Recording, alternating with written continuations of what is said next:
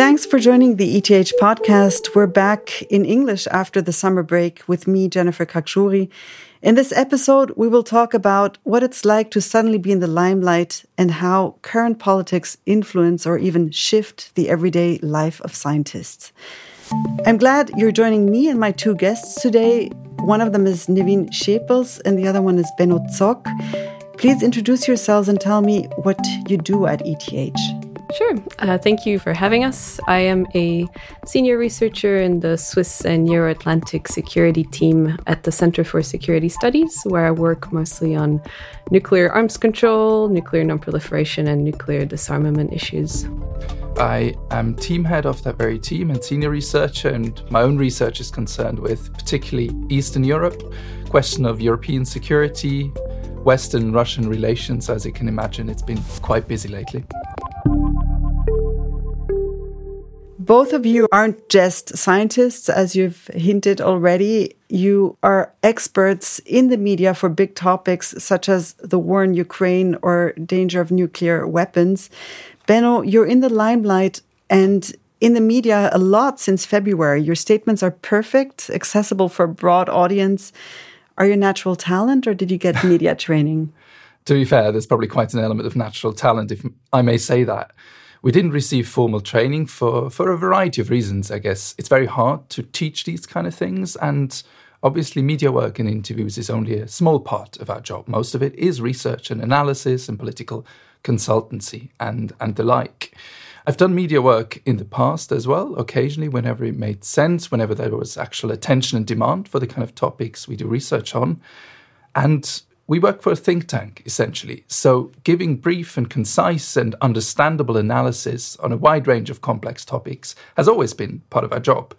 That kind of dictates how we frame our publications as well. So in a way, this is just one more application of what has always been our goal, to communicate the kind of research that we do. And Nevin, did you just learn it or are you also natural?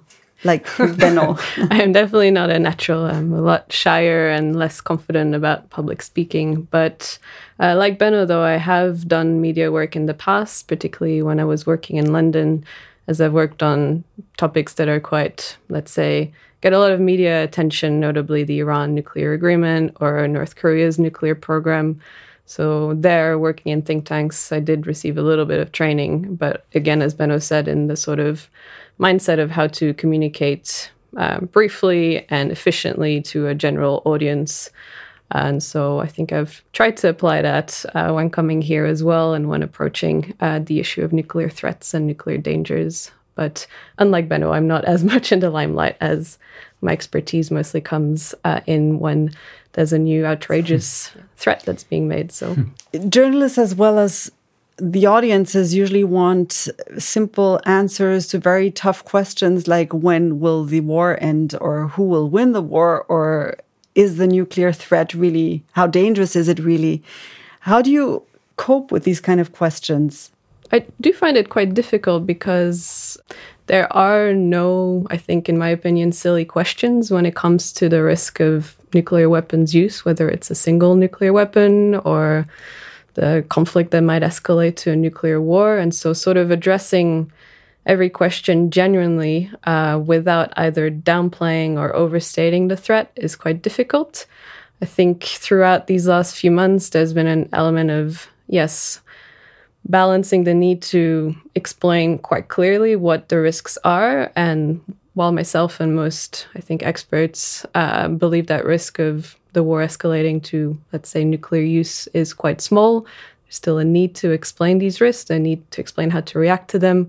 But giving too much credibility to Vladimir Putin or his associates' sort of nuclear threats is also kind of playing their game. And so I think it's, again, been a bit of a balancing act that sometimes for a radio show, when you have to say it in 2 minutes or less, is quite difficult to strike that balance. But it's, again, something I try and communicate across generally every time I have to discuss that particular balance. And Benno, how do you cope? You really are confronted with these existential questions and essentially predicting what Vladimir Putin may do tomorrow, which is absolutely impossible within 1.5 minutes for a national TV news show or so, which is incredible. But at the same time, I mean, that's the kind of analysis we all try to do. We can share as much of the information that we use for our estimate, including the blind spots. And I think that's quite key.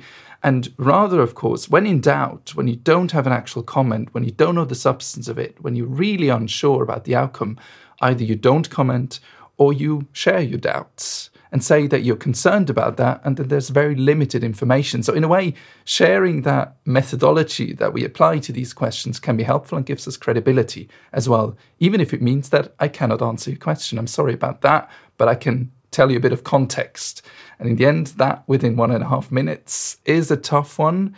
And media, particularly in these kind of crises and public audiences, really ask for the big answers, because everyone was scared to quite an extent as well when it comes to the war in Ukraine, particularly at the beginning. So I felt that there was a lot of gravitas to these kind of debates, which makes it really hard. But then even more, sharing your doubts and the uncertainties, I think, helps a lot. Can you give us an example, like when it went wrong or when it went in a different direction than you actually wanted?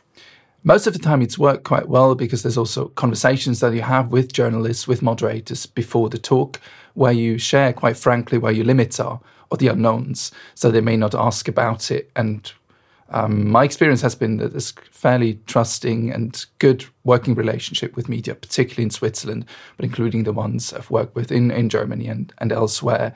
So that really helps and gives confidence. I've received questions I was uncomfortable with, particularly what Naveen hinted at, the sensationalist ones, as in, will there be nuclear war tomorrow?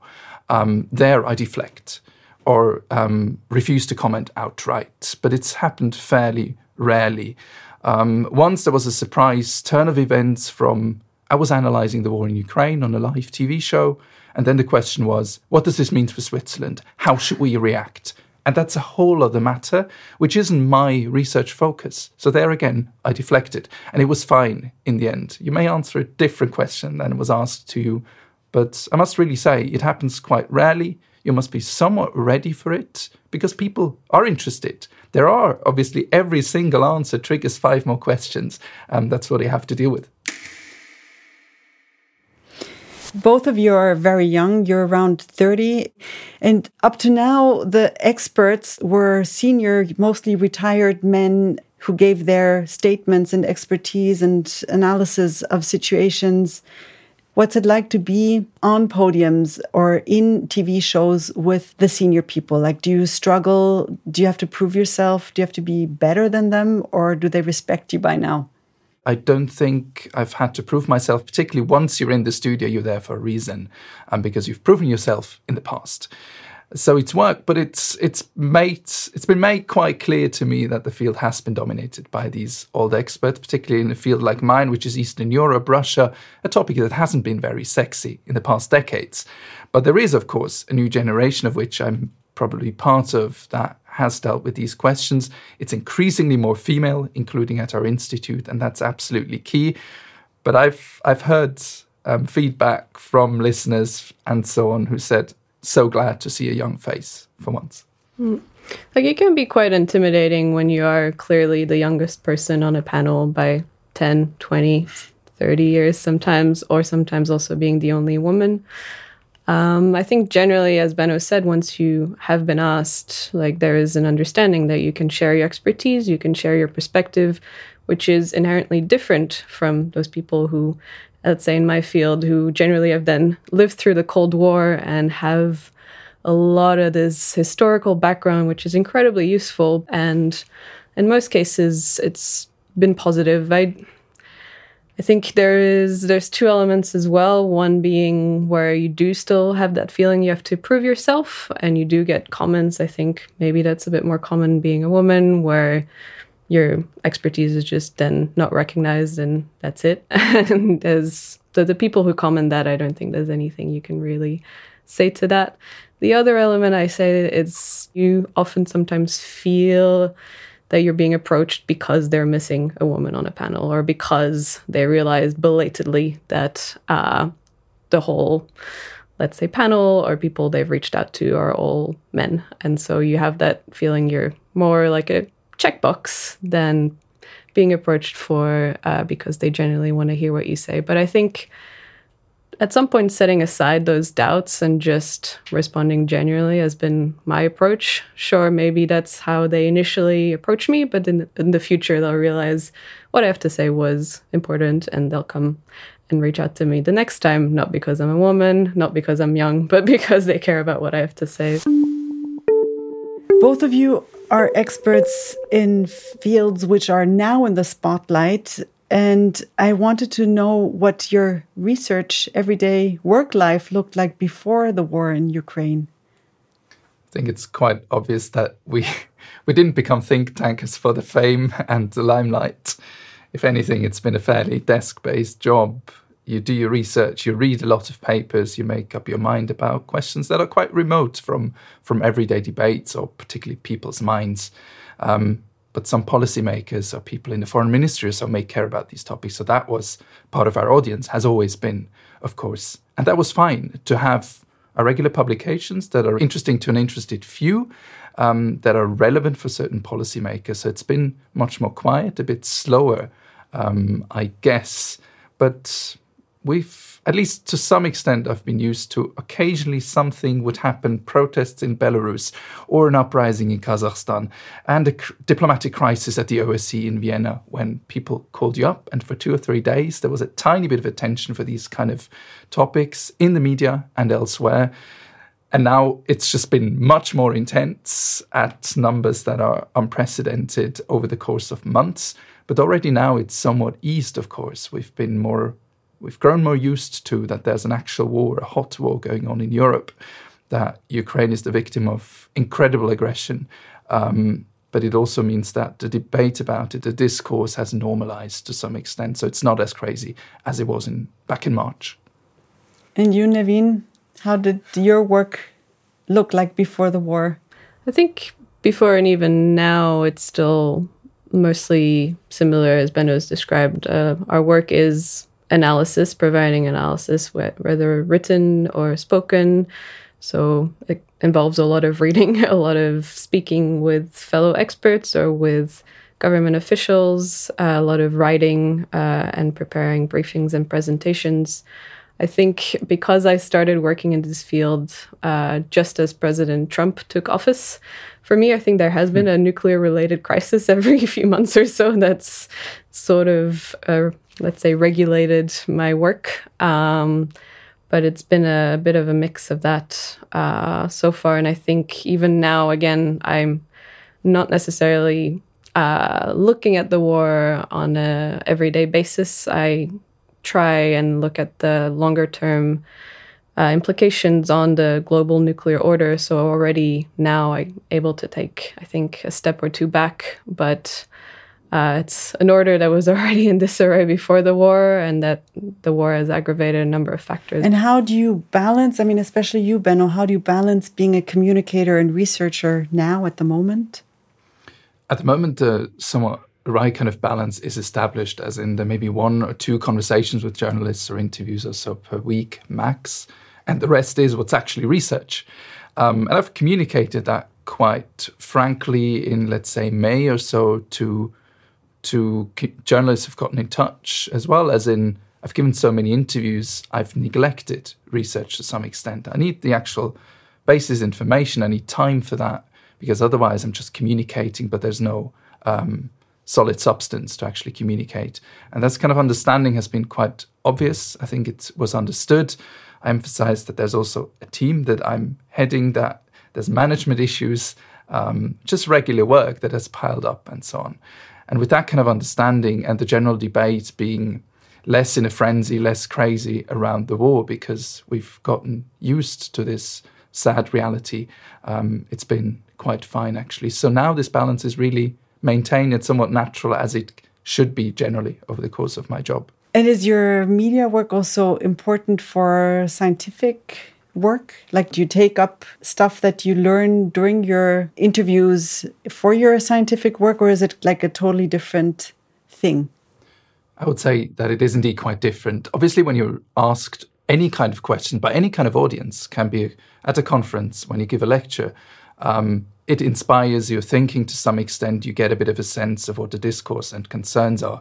And this can inform or somewhat make you reconsider what the framing of your analysis may be, what the hook may be, as in what's the actual real-life example to the kind of research we do. But otherwise, I think it's quite separate. And to be honest, it should, of course, start with the kind of background analysis that we do, with the kind of reading and studying and writing.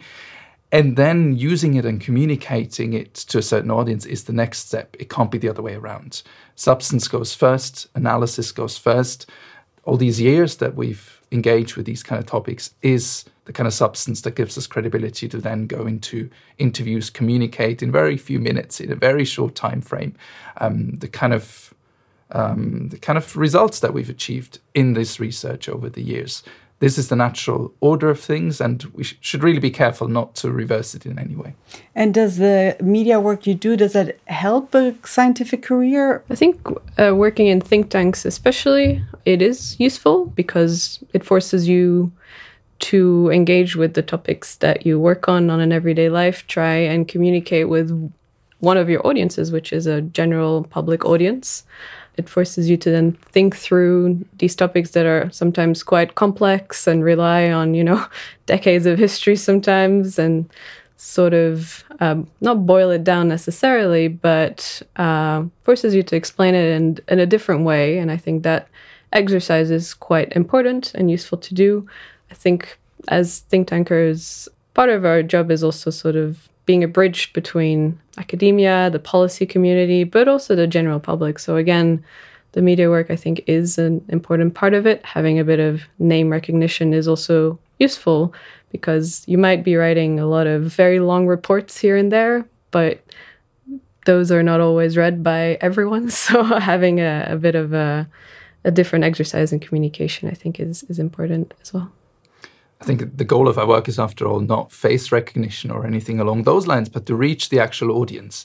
And not just the general public, but of course policymakers as well, whether that's officials in ministries or members of parliament. And do they read our monthly briefs, for example, the CSS analysis on security policy? Some do, some don't.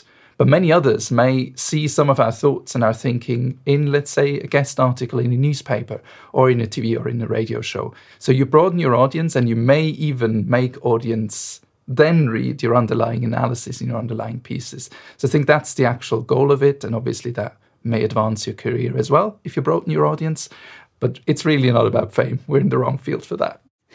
And the other way around, is journalism maybe an alternative to what you're doing now? Like, could you imagine changing the seat?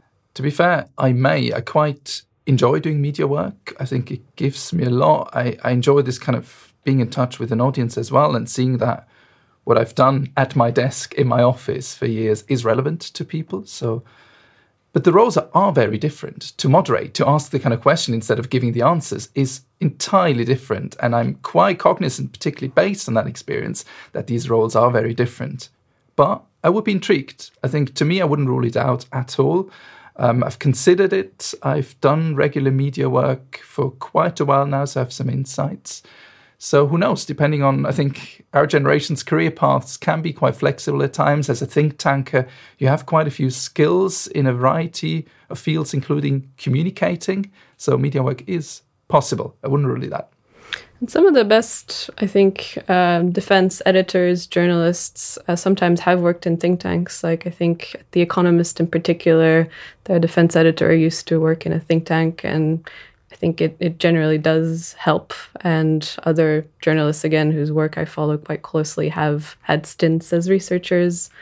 I myself considered it before going into think tanking, but it's I think the fast-paced environment is something I wouldn't particularly feel comfortable with, but you obviously have different forms of journalism as well. So, yeah, I mean, The Economist is different than a radio show that needs an interview quickly now or information. I find it extremely important that scientists and researchers and think tankers communicate to the media or talk to the audience. What advice do you give to your fellow scientists, researchers?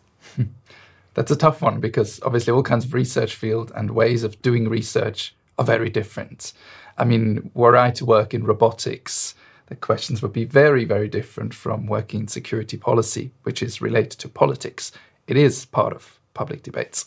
And it's not as technical. So it's very, very different. But given so many of the kind of research topics that people at ETH, for example, work on are relevant to some extent, that we are in the end publicly funded, that there very often are debates of where do we cut funds. It starts very often with education, which is obviously a terrible decision. There is a tiny bit of a responsibility, I guess, to communicate what we do, to make people understand what the value is of research. Without doing advertisement, without justifying every bit, research can be research for its own sake, and I think that's key. It doesn't always have to have real-life applications that are immediate and obvious. So it's a bit of a tough one, but I'd certainly encourage anyone who is somewhat keen, who thinks they have something to say that can be of interest, to use potential opportunities, do it in a proper way, get some training if you're interested as well. There's loads of ways to do that. So generally, my experience has been positive. So I would hope that this is the same for others. Nevin, you?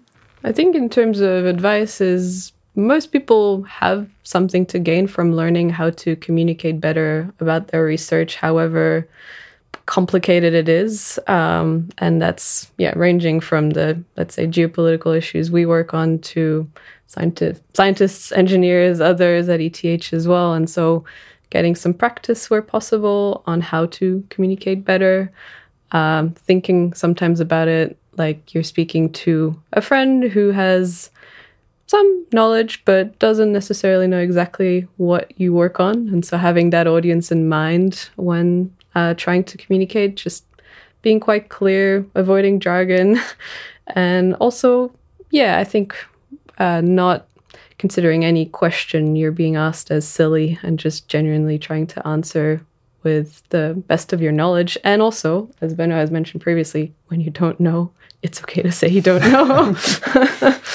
And do you feedback each other also? Do you watch and listen and read each other's work? Definitely, yes. I think we approach, interviews and media work quite differently, and we write differently.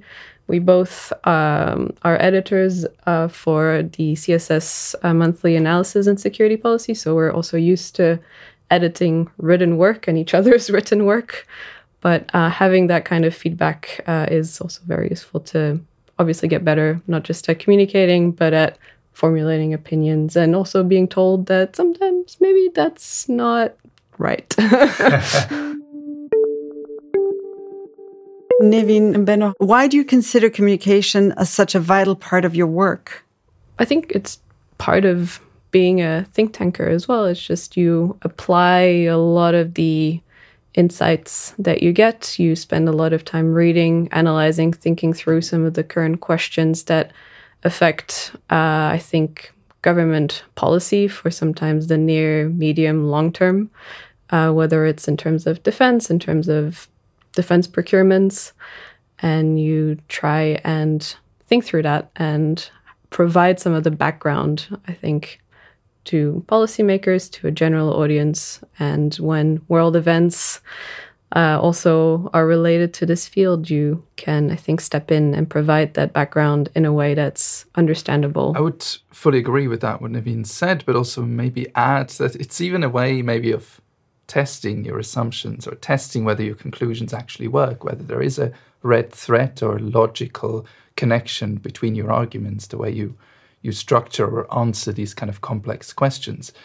So in a way, if we in our short and brief and concise publications on, let's say, 1 or 2 pages, or in a 10-minute interview or a 10-minute speech or lecture or so, can explain all this kind of conclusions that we've drawn from months or years or so of research, and it works, and people understand it and can follow, then this is a brilliant test of whether it all actually adds up somehow. So in a way, we do get some benefit out of it as well. Thank you, Nevin. Thank you, Benno. Thank you, listeners, for joining us here at the ETH podcast. This is a production of the Audiobande. My name is Jennifer Kakshori, and please share our podcast if you like it, and join us next time again.